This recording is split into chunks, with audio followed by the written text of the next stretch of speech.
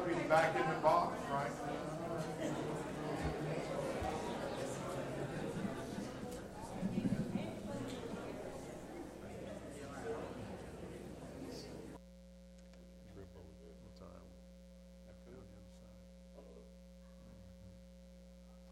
Amen. Trust all. All right, what's down on this side?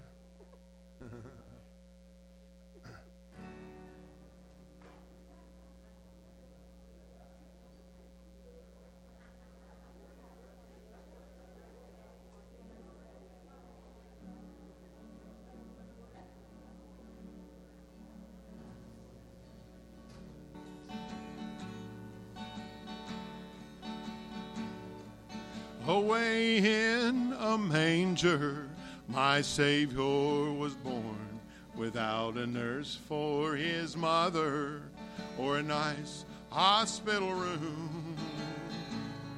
No doctors were waiting to usher him in. Still he came to this world to heal our sickness and sin. All of Israel was waiting for the Messiah, they said. But when they learned it was Jesus, they turned him away. They graduated, my Lord, from a small wooden bed to an old wooden cross and wooden thorns for his head.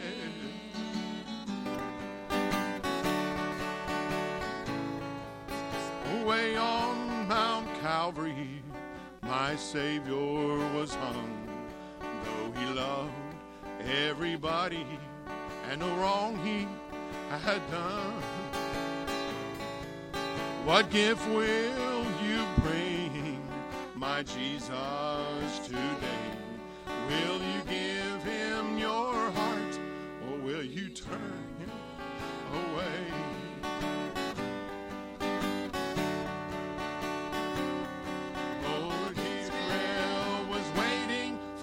Messiah, they said, but when they learned it was Jesus, they turned him away. They graduated, my Lord, from a small wooden bed to an old wooden cross and wooden thorns for his head. It was just a little wooden bed, crown of thorns for his head, just an old wooden cross for every sinner that was lost.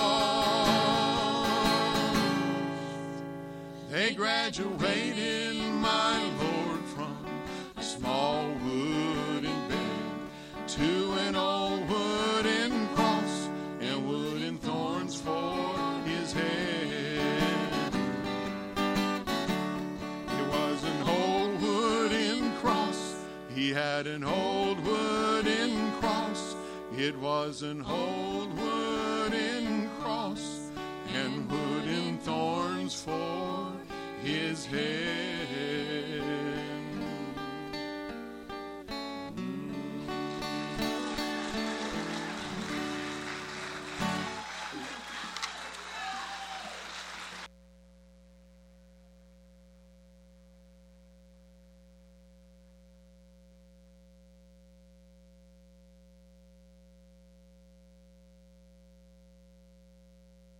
There was a dear, sweet friend of ours by the name of Connie Henson up in North Carolina wrote that song. And Sister Connie, that was Peggy, but Connie was the other one. But yeah, hopefully one day we'll get Sister Connie down here. She's got a lot of songs. And at this time, we've got to let all the children go to children's church this morning. Thank you, Brother Oscar. But get it for all the children this morning. Amen, amen, and amen.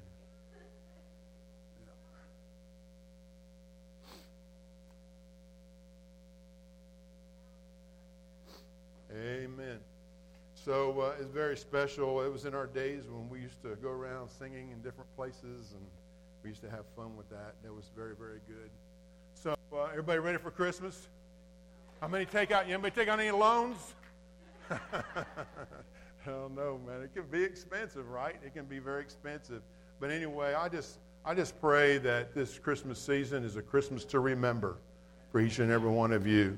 And before we get started, as I'm remembering, there is one of our dear sweet sisters is not here this morning. Her name is Marge Haar. She's usually the lady sits right down next to Sister Helen, her buddy, right there. And she's usually here. And right now, she is struggling right now. And so I want us just to lift her up this morning before we go into the message. I feel it'd be very appropriate to do that. Father, we just come in your presence, Lord. You are a holy God. Lord, we serve a holy God. And Lord, we thank you, God, for you're large and in charge of all things. Lord, in heaven and on earth, the entire universe, everything, God, it's all your footstool, Lord. And Lord, you live outside of time and space. And Lord, you created time and space for all of us that we would bring glory to your name. And God, that we would make much of you. So Jesus, this morning I pray, Lord, for Sister Marge. Lord, who I know is fighting this morning, but I know, God, that she's resting in you, Jesus, because that's who she is. She loves you, Jesus, with all her heart, with all her mind, with all her soul, with all her strength. And Lord, as she is contemplating whatever your perfect will is, Lord, we know that she's right there if she's not already there. Father, Lord, I pray that you would just be with her, comfort her during this time, Lord. Give her peace that surpasses all understanding in this moment.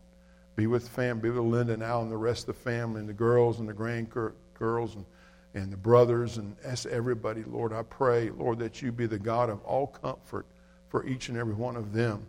Lord, we thank you, Lord, for life, but we thank you especially for life everlasting to those who know you as Savior, King, and Master of their life. So, God, just encourage her this morning, God. Lord, help her to not suffer, no pain. And, Lord, that your tender mercies would just be upon her life. Father, we thank you and praise you already for what you're doing and what you've done. For it's in Jesus' name.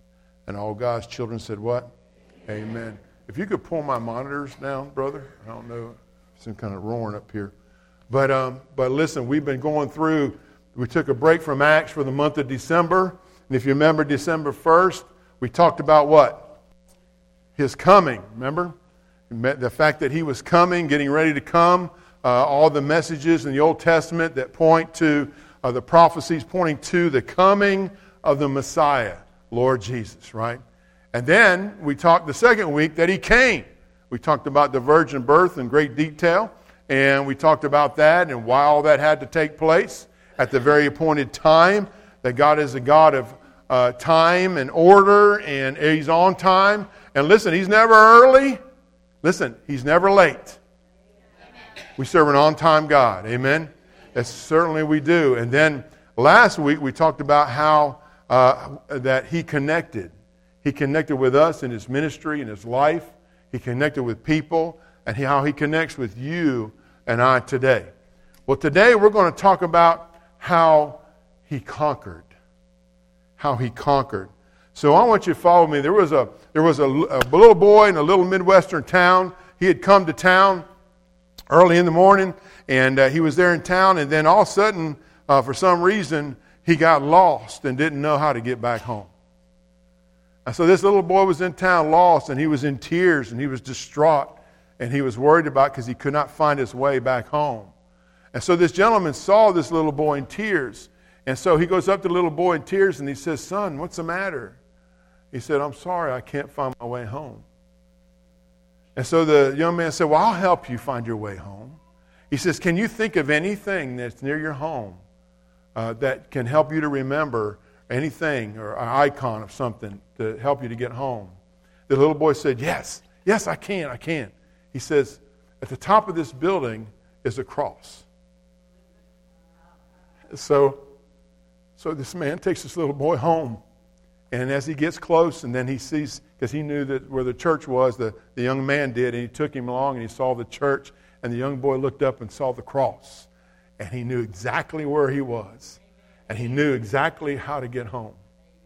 And and it's like some of us, the cross. When you look to the cross, it points the direction home for each and every one of us.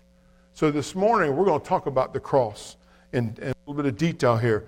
How many of you believe there is power in the cross?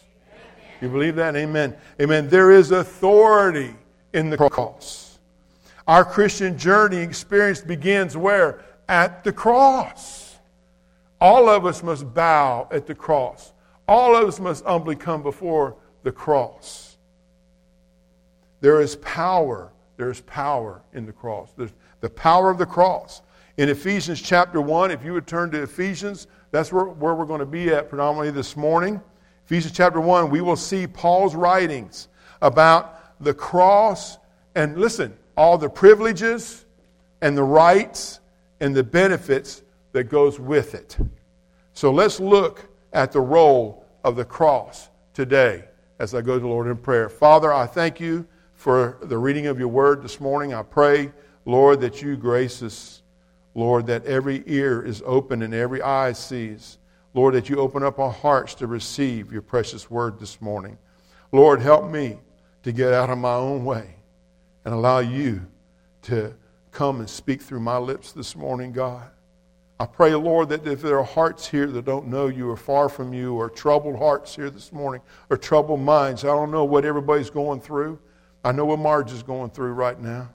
And I know she rests in your hands, Jesus. And Lord, as I think about hers, I think about all of us in here.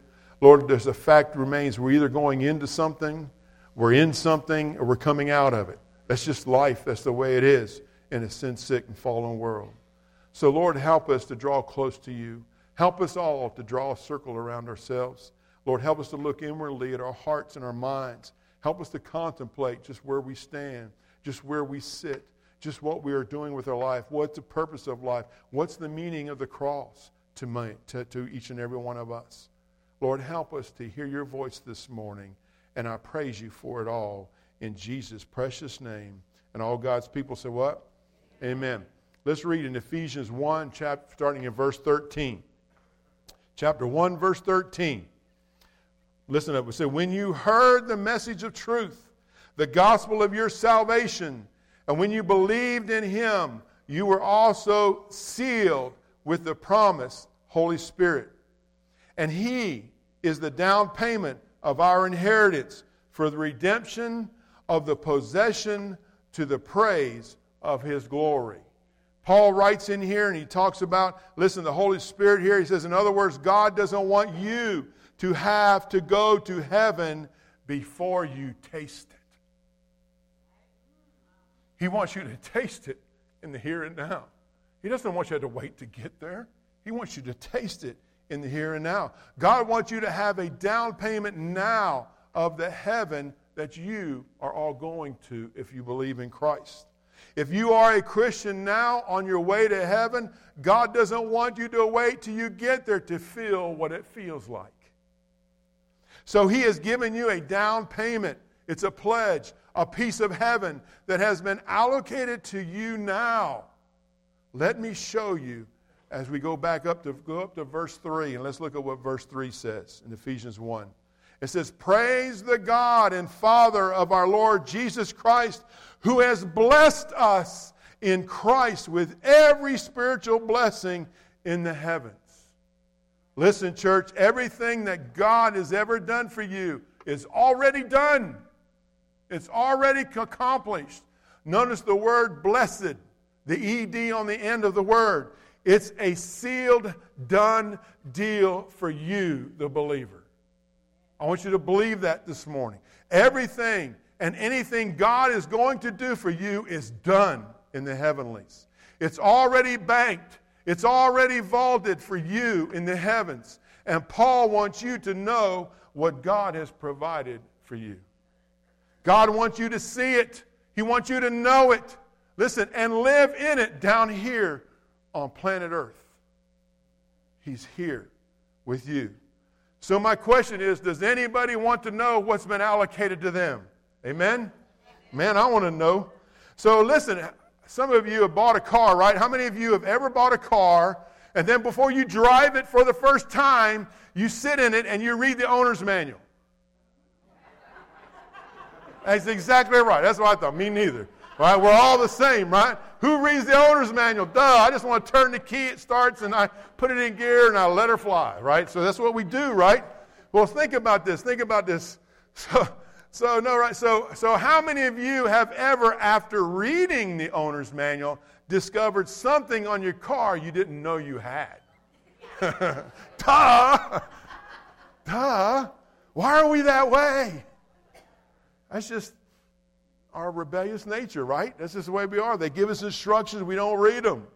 And then we discover much later. I'll give an example. My brother Tim and I went and bought his red Avalanche truck, right, from this gentleman over on the East Coast. So we're in the parking lot at night. We're examining this truck and everything and looking it over. And the guy gives him the key fob.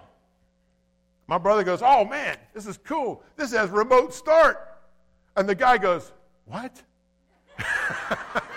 He said, "What?" He said, "I've had this truck for 4 years. I didn't know it had remote start." See what I mean? It's just who we are. We get it. We jump in it. We turn the key. We hit the road, right? And that's what we do. That's exactly what we do. Listen, Christians come to church every Sunday, every Wednesday, still functioning basic, not knowing all the rights and all the privileges, that inheritance that God has given and ordained for all the saints that involves God's surpassing power. We don't spend time in the manual. We don't read the manual like we should. There are rights and privileges for all of us, and you never know what they are until you read the owner's manual. That's so true. Listen, what the cross provides you and I is the opportunity of what God can do, listen, out of the normal things of everyday life. In our will is God's superimposing power, and many of us never discover that potential for ourselves. And it's sad, really, because what happens is, in the end, you end up going to the grave, as I said a couple weeks ago, full of potential rather than emptying that potential. God wants you to go to the graveyard empty for His glory, for your good. He wants you to exhaust every bit of potential that you have. Don't go to the grave half full. Man, you're robbing people of a blessing that God wants to use you to give. And so it's important for us to see that, to understand that. Man, it's time for us to get busy. It's time for us to share our faith, share our love in our conversation, in our conduct, in our character. We should be going about being an example, a living example, a sacrifice unto God, wholly acceptable to Him, which is our reasonable act of service in Romans 12. So we need to think about this. So as I think about this, the Bible is basically split in two parts. In the Old Testament or covenant, listen, in the Old Testament, they were looking forward in anticipation. Remember our first message? We looked at all those prophecies in the Old Testament looking forward to the coming of the Messiah, written 500 to 1,000 years before Jesus was even born. But they were, listen, in the Old Testament, they were looking forward in anticipation for God's entrance into humanity. God in the flesh, in Jesus, the Messiah. All sacrifices and all the ceremonies that they did in the Old Testament were in anticipation of God's entrance into history. And listen, and into our humanity. That's in the Old Testament. But likewise in the New Testament for us today, all of us sitting here, we look back in history to the cross as the basis for everything. Everything God is going to do to, through, in, and for you. We look to the cross. We look back to the cross. They were looking in the Old Testament to the cross. They weren't even looking to the cross. They were looking for a Messiah, a king, not a suffering servant. And Jesus came. And we can look back and we know history proves it and shows it. It gives us evidence that demands the verdict that Jesus is, Jesus was, and Jesus will forever all be it. Always. Listen, all of these things are tied in our relationship to the cross. when you lose sight of what happened 2,000 years ago on the cross, you cannot fully experience it here. When you lose sight of what Jesus accomplished in the cross, you're going to lose sight of your inheritance right here, right now. Then you will be like every other human being on the planet, right? Just trying to make it through. Right? Just trying to get through it. Just trying to deal with it. Just trying, listen, to do the best that I can in this life. We've got to look back to the cross. God wants you to know more. God wants you to know verses 18 and 19 in Ephesians. Let's read it together. He says in verse 18, I pray that the perception of your mind may be enlightened, so you may know what is the hope of His calling, what are the glorious riches of His inheritance among the saints, and what is the immeasurable greatness of His power to us who believe, according to the working of His vast strength. So, does anybody want to know their inheritance that is set aside just for you? Listen. My other question is just what did Jesus accomplish on the cross? Well, let's look at verses 20 and 21. In verse 20, it says He demonstrated this power in the Messiah by raising Him from the dead and seating Him at His right hand in the heavens.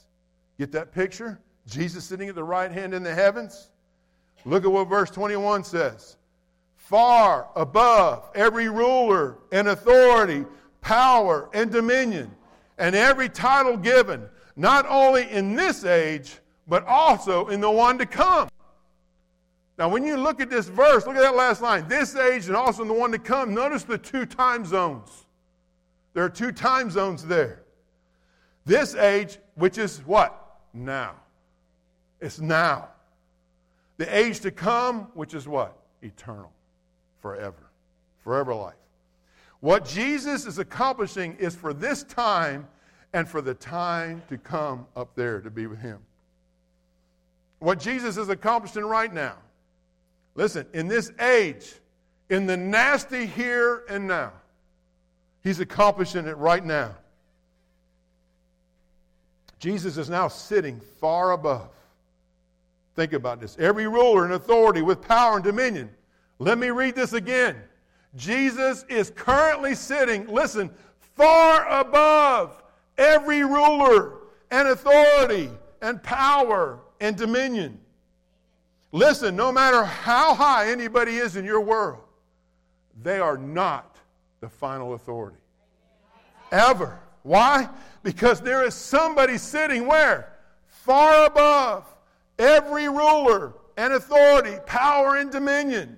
Which means whatever you're dealing with, whoever you're dealing with does not have the last say. Amen. Why? Because however big they are, however powerful they are, there is somebody sitting not just above, but far above. He's far above. Far above. Way higher than every ruler and authority, power and dominion. Listen, if one man in one city can affect the nation and the world politically, just what do you think the King of Kings and the Lord of Lords can do? Sitting far above every ruler and authority. Man, it should change the way we all look at things. Amen? It should. Because what you say, listen, is a word. But it's not the last word, ever. It's not the last word. What you think is a thought, but it's not the last thought. What I say is a word. It's not, however, the final word. Because we all know somebody sitting where? Far above, in the executive chair. He's sitting there. Every ruler and authority, power and dominion. Which is why you cannot afford to live a depressed life ever. You cannot afford. You may be allowing your circumstances to rule over you. Let Jesus, let the cross, let Him rule over you. Don't let your circumstances and depression and junk and funk in your life rule over you. Never. Let Jesus rule over you. Let Him rule over you. See, you know somebody who has final authority. You know somebody who has veto power. We hear that a lot, right? Talking about veto power. Let me explain something, the difference between authority and power. There's a difference between authority and power. Authority, listen, is the right to use power. That's what authority is. It's the right to use power. You can have authority, but not necessarily the power. Let me give you an example. Referees on a football field. All right, think about this for a minute. They are not the strongest men on the field, right? They're not. Why? Because they're older, right? They're older, they are slower, and they are fatter. They are. But listen, but when they throw that yellow flag, everything stops.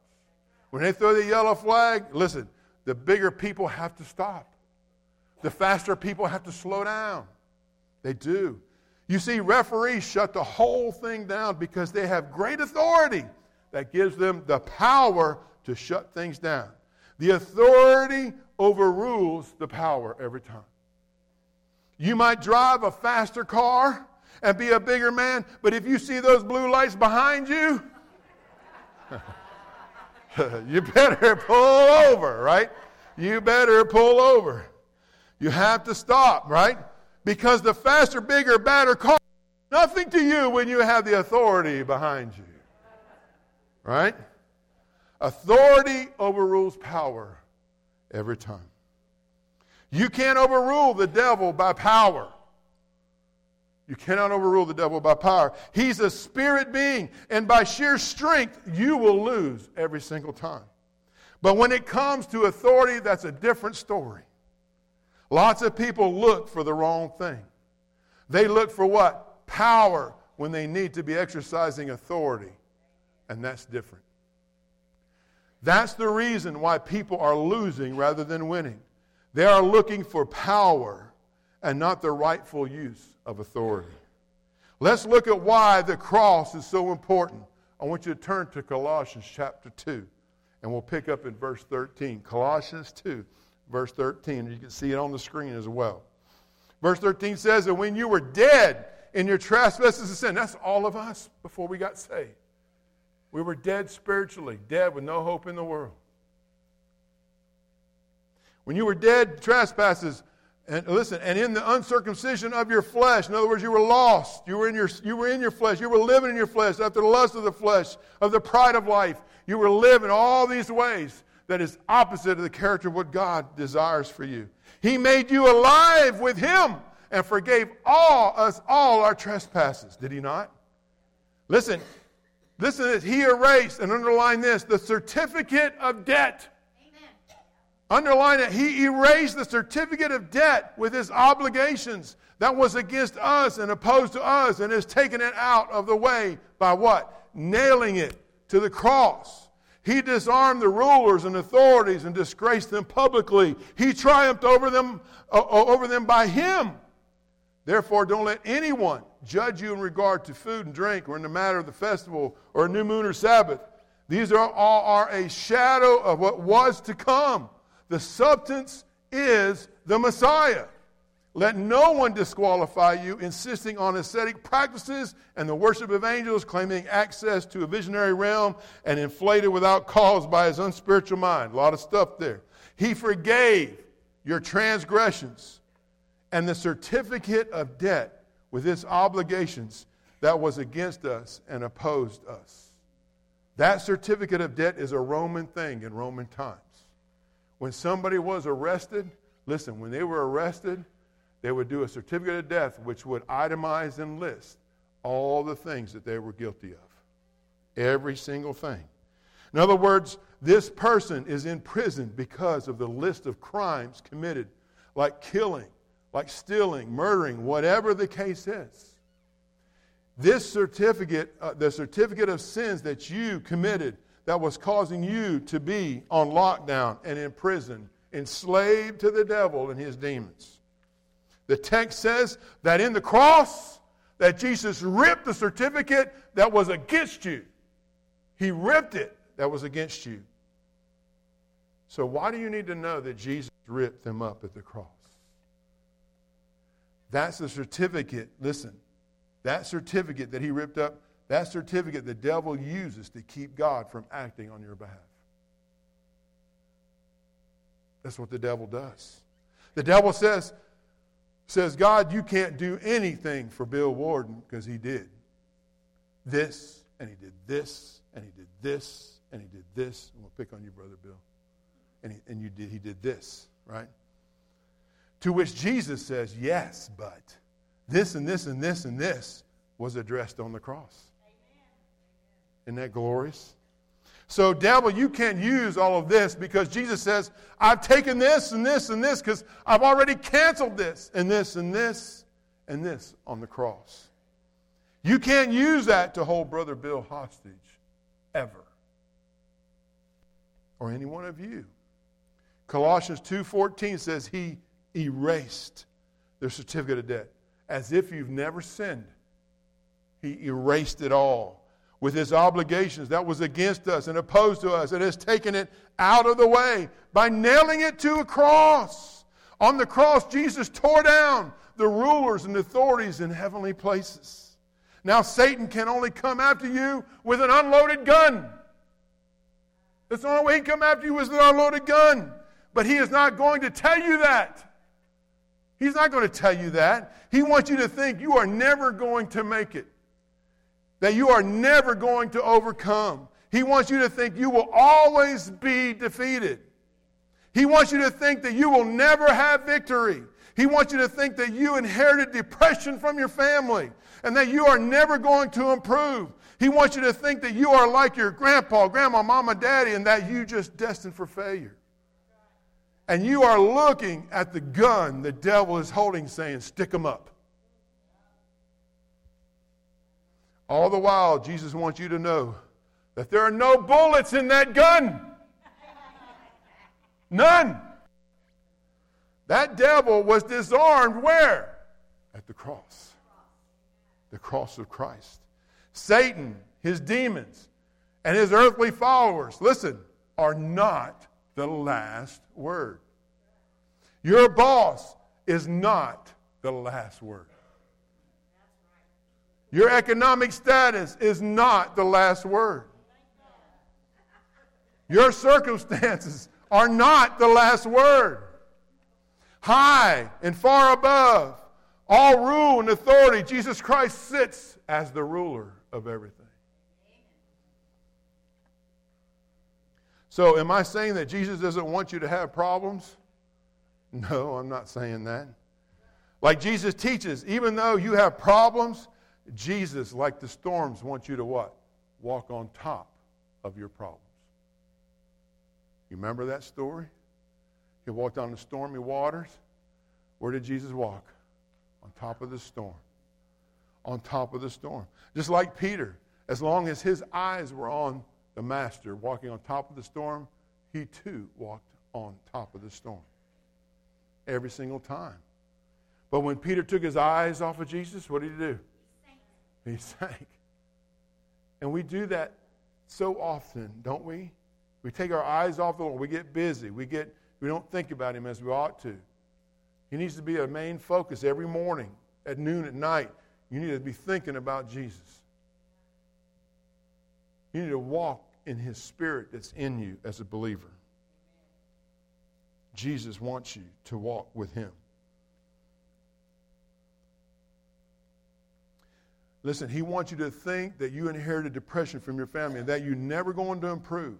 He wants you to think that you are like all your family members who may have suffered through that and that it's just passed down. I've heard that so many times. Well, my grandpa had it, my dad had it, I guess I got it too. And you don't have to be there. Because he's high, far above the rule and authority. Jesus Christ sits as a ruler. Jesus does not remove these problems, but he helps you to walk and endure and walk on top of those problems. You must look, listen, you must live, you must love, and link up with Jesus every single time. Your first motivation in a crisis should be what? Not to complain. That's right. But to praise Jesus. Because you know now, and I know now, that this is not the last word. Right? It isn't. Now, it's a word, and it's a bad word, maybe, but it's not the final word. Why? Because we know somebody that is what? Far above every ruler and authority, power and dominion. Who gets to make the last call on this matter? Jesus does. This should change all of our whole perspective in life when you relate back to the cross. In fact, in Revelation chapter 12, verse 11, listen, it says, they conquered him, the devil, by the blood of the Lamb and by the word of their testimony, for they did not love their lives in the face of death. They overcame him by the blood, the cross. They never lost sight that the cross means, listen, that the devil and demons and human followers bringing all hell in my life are not the last word. Ever. Not the last word. You and I, listen, are not to live in defeat. And so many times we live in defeat after defeat after defeat. Yes, you will have moments of weakness. I'm not saying that. But you must not allow that to define your life, because it's not who you are in Christ. I want to show you that here in just a second. Until Jesus says it ain't so, right? He has the final word, period. You don't have to live an intimidated life, ever. If you are not supposed to let the devil intimidate you, who you can't even see, but then you let men and women intimidate you, don't you? Other people intimidate you. Listen, respect all people, but be intimidated by no one. No man. Why? Because you know somebody what? That's high, far, right? Above every ruler and authority, power and dominion. Because the cross canceled out the certificate that was written against your very life. It's been canceled. It's been paid in full by the blood of the Lamb. Baby Jesus. Listen, born of a virgin, who grew up, suffered under Pontius Pilate. Listen, was crucified, was dead, was buried, and then on the third day he rose from the dead, and he sits at the Father's right hand, and he intercedes for you and for me every single day until we reach heaven's glory to be with him forever and ever and ever and ever and ever. Praise the Lord. The truth will set you free, folks. The devil is always a liar, and the truth is not in him ever. Truth is always based on God's word. And I want to give you one last word. Turn to Ephesians chapter 2, starting in verse 4. Get this. This is so important. Get this before you leave today. Ephesians 2, verse 4. He says, but God, who is what? Rich in mercy. He's not poor in mercy, right? He's rich in mercy because of his great what? Love. Not hate, his love that he had for us. He made us alive with the Messiah, even though we were dead in our trespasses and sin. That's what you are when you don't know him as Savior. You're dead in your trespasses and sin. The Spirit of God is not alive when working in you until you get born again, born from above, born of the Spirit, that you trust Jesus' sacrifice on the cross for your forgiveness of your sins. You've got to trust all that. And surrender your life and your mind and your will and emotions to him every time. Seated us. Listen, he says, together with Christ. He says, you are saved by grace. Together with Christ Jesus, he also raised us up and did what? And seated us in the heavens, so that in the coming ages he might display the immeasurable riches of his grace through his kindness to us in Christ Jesus. Now here's the thing. When you look at that, underline seated in the heavens. Who's seated there? Who's seated in the heavens? God's there. Who else is there? Who else is there? All of us, spiritually speaking, if you're saved, you're a believer, your chair is right beside Jesus' chair next to his Father's chair. And we don't look at it that way. But that's what this verse is saying. He says together means what? Together with Christ Jesus, he also raises up and seated us in the heavens, so that in coming ages he might display the immeasurable riches of his grace through his kindness to us in Christ Jesus. We are his trophies in heaven through the sacrifice of the blood of the Savior, the Messiah. Next to the Savior in heavenly places, Spiritually, you are seated. Where? Far above all rule and authority, power and dominion. You must do everything in the Spirit, walking in the Spirit, from that seat up there, not this seat down here. You live your life from that seat, not from this seat. You got to think in the Spirit, in the spiritual realm. Don't live your life down here on the earth, seated in the flesh. Don't. The flesh is passing away with all its lust and everything. It's passing away. Live by heaven's seat in the Spirit of the living God. Amen? You must then speak from God's perspective then in your life.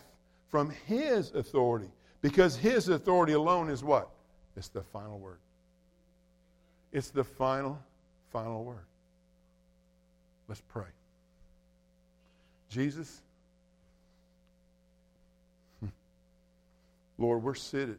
If we're believers, we're seated in heavenly places in Christ Jesus. Lord, you said so in your word. And I know your word is true. I know your word is true because I know, Lord Jesus, that you were born of a virgin. And we shared that. All the prophecies, the 340 prophecies of the Old Testament point forward to the coming of the Messiah and exactly how he would come. How he would come in a lowly manger in a town called Bethlehem. Lord, these were all told thousands of years before Jesus came. And Lord, you said it. He came. We're fixing to celebrate that this week. The birth of baby Jesus. And Lord, not only did you come, but you lived a pure life without sin. Because, Lord, you were the Lamb of God to take away the sin of the world. And, Lord, you grew up and you connected with your people. Lord, you healed people. You helped people. You had answers for people. And, Lord, you saved people. And, Lord, not only did that, you laid your life down on a cross for all people, for all time. And, Lord, but you didn't just end there. You didn't just lay down and die. In 3 days, you rose from the dead. And you appeared to your disciples, and you appeared in the rooms. Lord, you were able to come in and just, there you were. And they could touch your wounds. They could touch your side. These are eyewitness accounts in our New Testament. First-hand accounts. And Lord, you appeared to more than 500 in Acts 2 in the ascension to sit at the Father's right hand and take your rightful position of where you are now. And God, and as you have saved our souls, Lord, you have extended the chairs next to you in heaven's glory. Help us to know, Lord, that the final word doesn't come from no man. The final word comes from you, Jesus. And Lord, there may be some here today that's never trusted you as Savior. They never reached out and said, Lord, I never quite heard it put that way before. Lord, come into my life and save me from myself. I've never trusted in you as my Savior. And so if that's you here this morning, listen, I want to help you this morning. I cannot pray a prayer that's going to get you into heaven. But you can pray to get into heaven by talking to Jesus, just like you talk to your neighbors or your family members. Talk to Jesus. He's listening right now. Say something like this. Say, Lord Jesus, I'm a sinner. Lord Jesus, come into my life. Lord, I want to live above my circumstances. I want to live for you, Jesus, because I believe you died on the cross for me, you were buried, and you rose from the dead just for me. Jesus, I ask you, I don't know what I'm doing, but I ask you to come into my heart right now to save me from myself. I trust in you as my Savior this morning. And Lord, I thank you for saving me this morning. Lord, help me to turn around from what I'm doing wrong and help me to chase after you with all my heart to do what is right. I want to live for you, Jesus, because you paid an awful price for my life. I trust you this morning, and I thank you for saving me. With no one looking around, no one looking at me, no one looking around, I'm not going to embarrass you. I just want to know if you prayed to receive Christ as Savior this morning, would you just let me know, just to raise your hand? Just raise your hand. Amen. Amen. Anybody else? Anybody else? Hold them up. Amen. Amen. Father, I thank you for my Christian brothers and sisters. I thank you for the hand that's raised. Lord, it's my prayer, Lord Jesus, that you do a perfect work in and through all of our lives, that we would trust you fully for everything that you have for us. So, God, we thank you for this time of year. We thank you for this season. that you are definitely the reason for this season. Lord, we know that's kind of a cliche, but we know it's the truth. It's the gospel truth. Thank you, Jesus, for all of our guests that are here this morning. Thank you for letting them come and, Lord, having them here as our guests this morning. I pray, Lord Jesus, that you spoke even to their hearts and to all of our hearts this morning. And, Lord, we praise you. We thank you. Keep us safe during this week. Help us to enjoy our families, but help us always keep in mind what we're celebrating, how we're celebrating it, and, man, look in the lives of our family members, our kids, our grandkids, our great-grandkids, and, Lord, make that message of Christ out front for everybody. I thank you for it all until Christmas Eve. Amen, amen, amen. Now, listen, for your little, some of you who are guests today, I think I got 3 of them left, and we got these little boxes that we've been giving out for this whole month of December, and they got a little portion that resembles each of the messages. Listen, if you haven't heard the messages, you go to thehillscampus.com,